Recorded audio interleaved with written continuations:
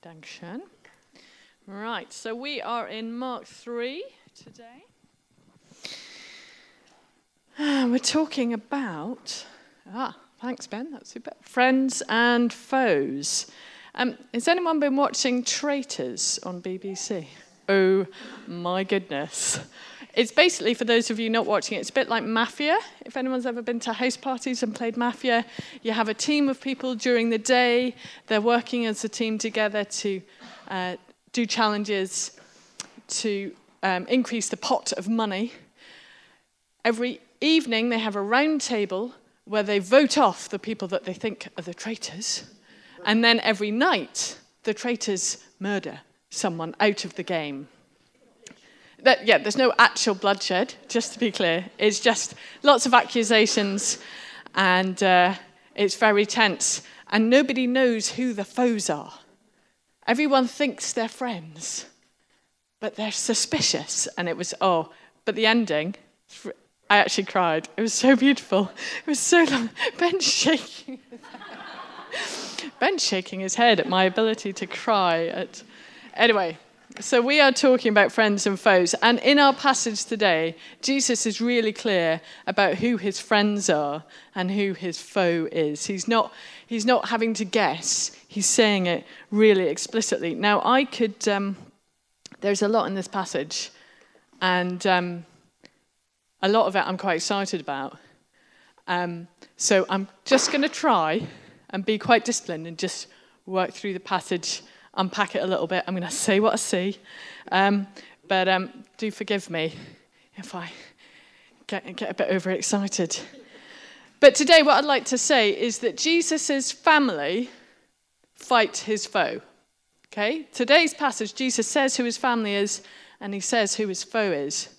And my challenge for us today is that actually our calling is to fight the foe. My printer thing, everything's printed out. I've got loads of bits of paper, so excuse me when I just try and throw them to the ground.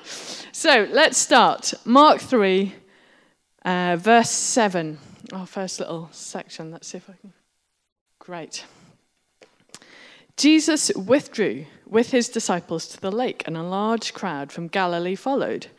When they heard all he was doing, many people came to him from Judea, Jerusalem, Idumea, and the regions across the Jordan around Tyre and Sidon. Because of the crowds, he told his disciples to have a small boat ready for him, to keep the people from crowding him. For he had healed many, so that those with diseases were pushing forward to touch him. Whenever the evil spirits saw him, they fell down before him and cried out, "You are the Son of God." But he gave them strict orders not to tell others about him. So just to remind you, Jesus has just had a confrontation about Sabbath and about fasting, and he's trying to withdraw with his disciples to maybe catch his breath after the Pharisees have been accusing him. And you'll see that pattern a lot in Mark. There'll be healing and mission, confrontation, and then he will withdraw back a bit. But he can't withdraw, can he? He can't withdraw. You can almost feel the pressure. This is a really physical gospel. When I read it, it's like boom, boom, boom. And Jesus is getting squeezed from all sides. These people are coming and trying to get him. They're trying to reach out for the healing, hear about the kingdom. There's pressure, there's desperation from these people.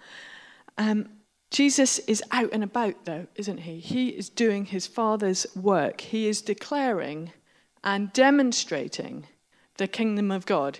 Even though he might want to withdraw and have some chill-out time with his disciples, the people are there, and we know his heart of compassion is moved, and so he's healing and he's declaring the kingdom of God. Next up, verse 13. Jesus went up a mountainside and called to him those he wanted, and they came to him. He appointed 12 that they might be with him and that he might send them out to preach and to have authority to drive out demons. These are the 12 he appointed: Simon, to whom he gave the name Peter, James, son of Zebedee, and his brother John. To them he gave the name This is from Ron. Boanerges. Sorry, my Greek is not very good. Which means sons of thunder. Andrew, Philip, Bartholomew, Matthew, Thomas, James, son of Alphaeus, Thaddeus, Simon the Zealot, and Judas Iscariot, who betrayed him. So Jesus goes up the mountain and calls his 12. Just like Moses goes up the mountain and he's got his 12 sons of Jacob, the 12 tribes of Israel. Only this is not tribes, is it? This is not brothers. These are people who are not natural partners. But Jesus is publicly stating his formation of a community of the kingdom of God. He's trying to show, here are some 12 I'm pulling together to demonstrate what God's rule and reign is meant to be. In amongst all the oppression and all the opposition, Jesus is trying to do something constructive and show what this kingdom looks like. Now, for those of you who don't know, my training is in, no, not my training. Well, yes, my training. My training and my background is training people for church planting and for mission. And Jesus has totally nailed this. This is the best training environment. Get 12 people together who would not normally be in the room together, let alone friends. Give them authority to preach and drive out demons. Now, interestingly, he doesn't send them out until chapter 6.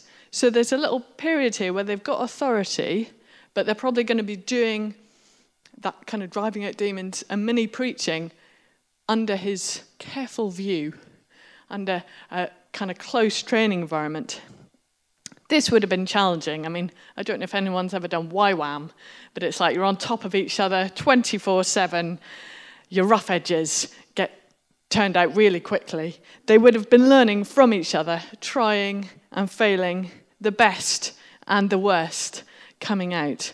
But then they would also be learning in the context of Jesus' grace and his compassion and his ability to love them in spite of it all. So, Jesus has been on a lake, he's been up a mountain. Now they get to a house to have some food, but they're too squeezed even to do that. So we're in verse 20 now. Jesus entered a house, and again a crowd gathered, so that he and his disciples were not even able to eat. When his family heard about this, they went to take charge of him, for they said, "He is out of his mind." Then the teachers of the law, who came down from Jerusalem, said, "He is possessed by Beelzebub. Beelzebub, thank you. By the prince of demons, he is driving out demons." So Jesus called them over to him and began to speak to them in parables. How can Satan drive out Satan? If a kingdom is divided against itself, that kingdom cannot stand. If a house is divided against itself, that house cannot stand. If Satan opposes himself and is divided, he cannot stand. His end has come. In fact, no one can enter a strong man's house without first tying him up. Then he can plunder the strong man's house. Truly, I tell you, people will be forgiven all their sins and all the blasphemies they utter. But whoever blasphemes against the Holy Spirit will never be forgiven, but is guilty of an eternal sin. He said this because they were saying he has an evil spirit. Then Jesus' mother and brother arrived. Standing outside, they sent someone in to call him. A crowd was sitting around him, and they told him, "Your mother and brothers are outside looking for you." "Who are my mother and brothers?" he asked. Then he looked at those seated in a circle round him and said, "Here are my mother and brothers. Whoever does God's will is my brother and sister and mother." So, Jesus has been up a lake. He's been up a mountain. He's been on a lake. And now they're trying to have some food in the house, and they can't even do that. And his family come to oppose him in verse 21. Now here, the Greek for his family, it's not like his nuclear family. This would have been those broadly belonging to him, so distant relatives, distant cousins. They're outside. They're not hearing what he is about. Then the authorities oppose him. accusing him of being possessed. Now, if it's worked, you'll see I've slightly edited it so it's all stepped in, because it's intentional. There's the family, then there's the authorities, then Jesus teaches, then there's a bit about the authorities, and there's a bit more about family. There's a technical word for that, and I can't remember what it is, but it's the main point of what this passage is about, is always in the middle. It's always in the middle of the sandwich. So Jesus is being opposed by his family. He's being opposed by the authorities. But then he speaks in a parable to teach who is truly opposing him, his true foe, Satan.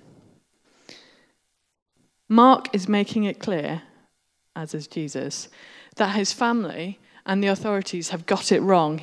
Jesus is focused on the true opposition, the true battle, which is with Satan himself. He is focused on binding up that strong man and plundering his house. And what does Jesus mean by binding up the strong man? What on earth is he trying to say? It's what he's been doing all day. He has been binding up the demons, sending them out. He's been releasing the captives. His plunder is getting from the strong man's house those who have been captive to the enemy, in health, in body, in heart, and thought, and mind.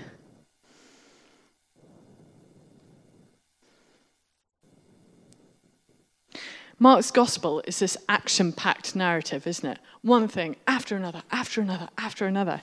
And here we see the kingdom of God forcefully advancing against the dominion of darkness. Jesus is defining his foe here, but he's also defining his family, isn't he?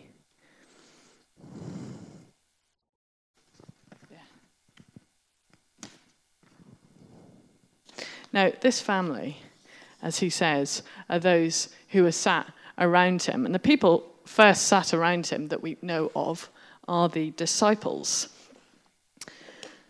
Now, we know these are some seriously different characters, don't we? Going back to our list of 12, we don't know loads about them, but what we do know is that they are hotheads, they are power-hungry. There's a mystic in there, John. He's quite mystical, isn't he? We've got men of action. We've got enemy collaborators, we've got political zealots, and some fishermen.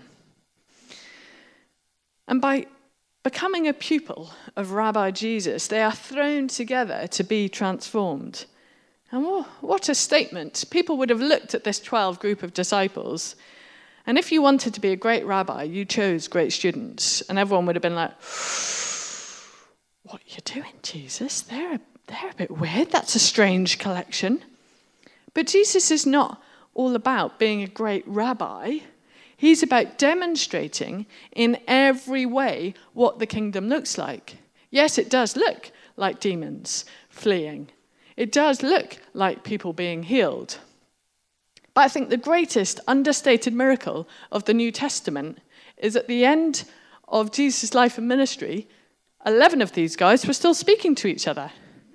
I mean, seriously, that's hard work. This is not an easy environment that they were in. They were under loads of pressure. They'd given everything up.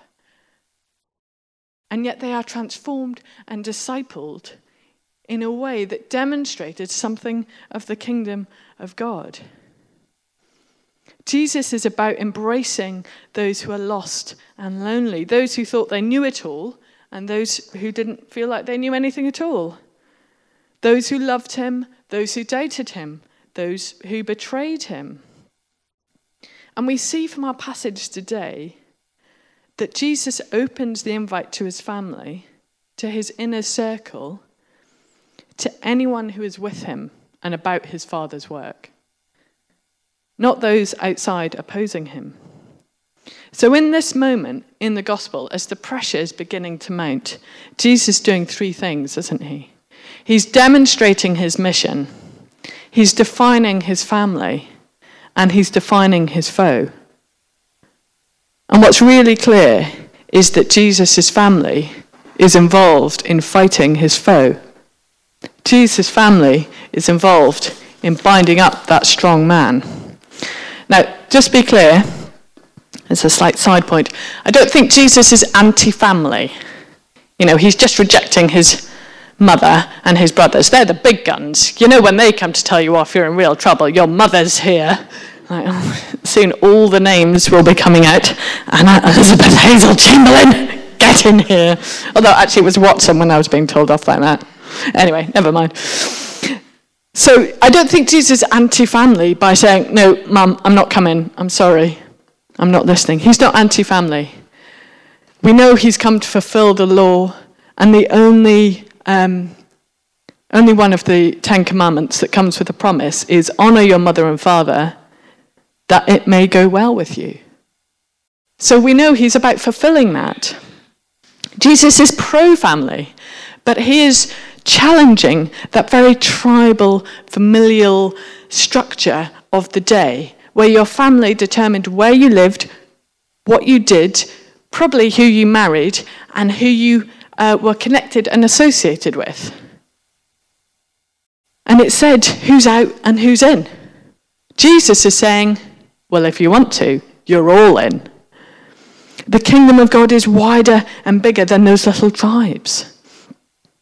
But Mark is writing in a context where people had sacrificed a lot to follow Jesus. He's reassuring those, as he does in chapter 10, that those who have given up family for the kingdom will receive 100-fold. Because people hadn't they? They'd given up families, houses, jobs to follow Jesus, and he's reassuring them. The family of the kingdom of God is open to all. And we're invited into that, aren't we? As Martin said at the beginning, we're all invited to be fishers of men and women. And for those of us who have heard the invite to come and follow me, we quickly realise we don't and we can't do it by ourselves. We do it with this bunch of weirdos. Oh, there I am again, calling you all weird. It's all right. If Dennis says it's okay, then I figure it's all right. You really can't read scriptures without seeing that the New Testament pattern of faith is involving one another. Paul is constantly saying, one another, one another, one another. In fact, my leaving gift from my previous church was a set of spurs. Spurs that you put on your heel, like old spurs, because apparently I spurred one another on to love and good deeds. But these spurs were like an inch thick. There was obviously some bloodshed. I was obviously spurring people on a bit too hard. Anyway, that's another story.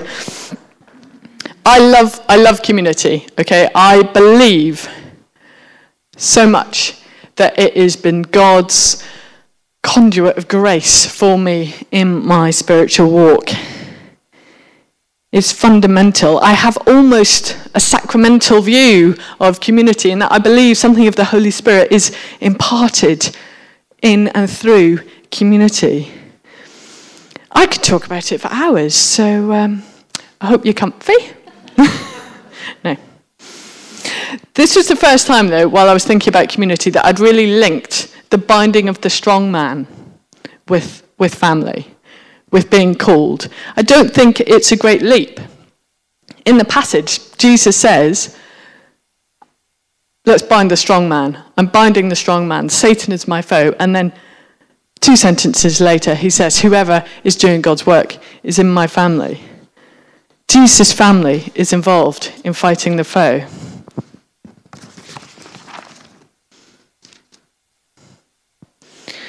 So what is it about family, about Christian community, that binds the strong man? Because I don't see us walking around with ropes a lot. I don't see us, being particularly militant in what we're doing. Well, firstly, I think we're all about our Father's work, aren't we? In very different ways, in different contexts. We don't all have the same job. We do all have the same boss. But more than that, Jesus said, they will know you are my disciples by how you love each other. And as I said, one of the unspoken miracles of the Gospels is that the 11 disciples are still loving each other together by the time Pentecost comes along.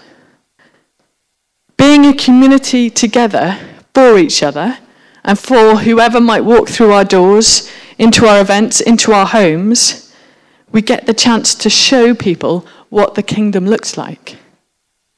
It's patient, it's kind, it's faithful, it doesn't give up, it always trusts, always hopes. Family, in the kind of nuclear sense of the word, should be a launch pad for life, shouldn't it? It should be where children are trained up, taught how to live effective lives. But it's a testing ground as well, where they test boundaries and work out responsibility and duty and discover their role in life. And so in church. But family is also a place of comfort, hopefully, of reassurance, of love, of trust, where the struggles of the day are easier because we're sharing them with others, and so, hopefully, with church. Family is also a place of healing, of transformation, of being changed, of coming home and growing up, and so, hopefully, with church. But unfortunately, family is also full of people like me and you lot. People who are forgetful, proud, a bit mean, a bit small-minded sometimes, hurried, careless. So yes, it does hurt, doesn't it? It really can hurt. And my experience is that forgiveness, patience, grace are needed on a daily basis, and that's before you've even walked out your front door. When church community is great, it is amazing. And when it's bad, it's toxic. So I'm not trying to paint some naive, idealistic picture here. We've all got the scars to prove that that's not what happens. But Jesus is saying there is a battle. Jesus is saying there is a strong man to bind. There are captives to free. There is plunder to be had. And the plunder is liberated sons and daughters of God. So Jesus is saying there is a battle. But he also said to Peter, on this rock I will build my church, and the gates of hell will not overcome it. So that's pretty encouraging, isn't it? The gates of hell are going to try, but they're not going to overcome. Galatians 6 says, let us not grow weary in doing good, for in due season we shall reap the reward if we don't give up. Now, I think you'll all agree with me, there is a battle over families. In our current climate, there is a battle over church family as well. We know from watching things like Traitors that community is very easy to form. You give people a shared goal, they will suddenly become the best of friends with each other. I was really shocked. I don't know about you guys, Richard, because you've watched it. The level of presumed knowledge and intimacy with each other after 2 days of knowing total strangers. Like, oh, I love you. Big hugs. I was a bit like, people don't know me after a year.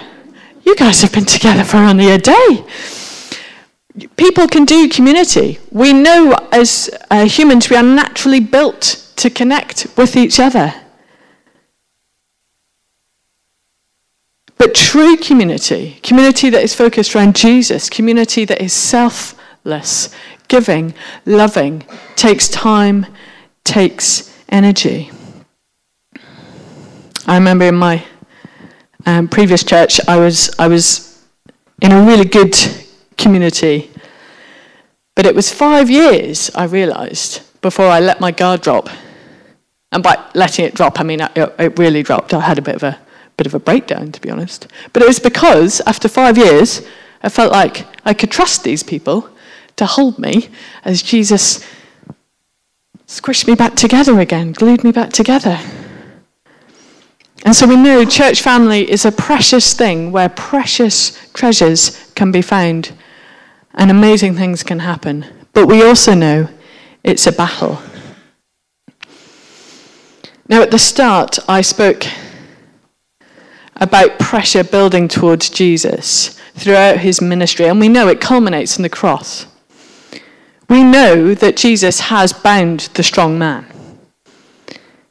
We know he has won the battle. But that doesn't mean there isn't pressure for us to overcome here and now, whether in our nuclear families or in our wider church family. So there is pressure for us to overcome, to pray through, to love through as a family, as a community. And I hadn't realised there was a citywide prayer thing happening this week.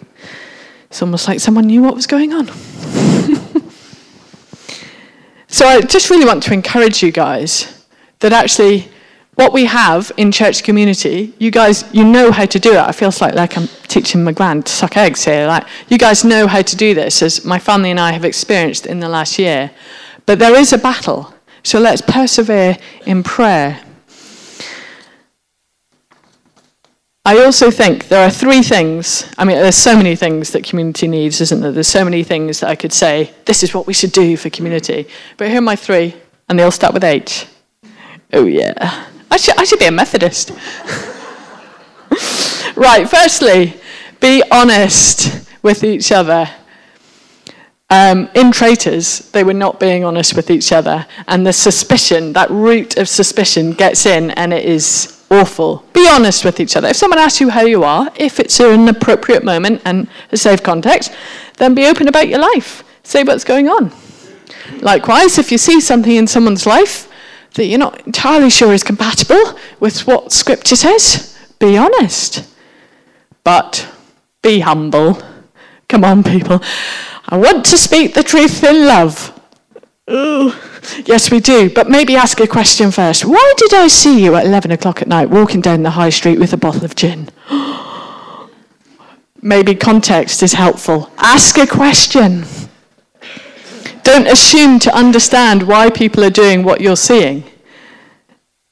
And if someone has had the courage to ask you a difficult question and to care for your spiritual walk in such a way, then try not to be offended, but be humble and think, okay, they are asking me in love. That's hard. I recognise that is a hard ask. And secondly, so we're being honest, we're being humble, be hospitable, which actually you guys are all quite good at, really. Allow others into your life, into your home. It doesn't need to be fancy, it doesn't need to be over the top, but share life with those around you, because there are treasures to be had. And the more we're sharing life together, the stronger our connections are. The more we bind the strong man. So I'm going to pray and then hand over to Hannah. Jesus, I thank you so much that you knew who your family are. You know who your family are. And that you say, whoever is about your Father's work is your family. I thank you, you have invited us into that. I thank you that you know who your foe is, that you're not under any illusions.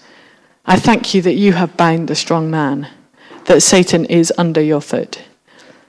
But Lord, we still know that there is oppression, we still know there is pressure and there is difficulty to brewing in your amazing kingdom. And so, Father, I pray for each and every one of us here that we would be that ragtag community of disciples who are loving each other, who are caring for each other and caring for those around us. That we are seeing the captives freed through love. We are seeing the blind receive their sight through the revelation of your great love in and through us, Lord Jesus. Help us, I pray, as we try and do that. Help us to be humble. Help us to be honest. Help us to be hospitable, Jesus. Holy Spirit, we need your help, and I pray that you would. Amen.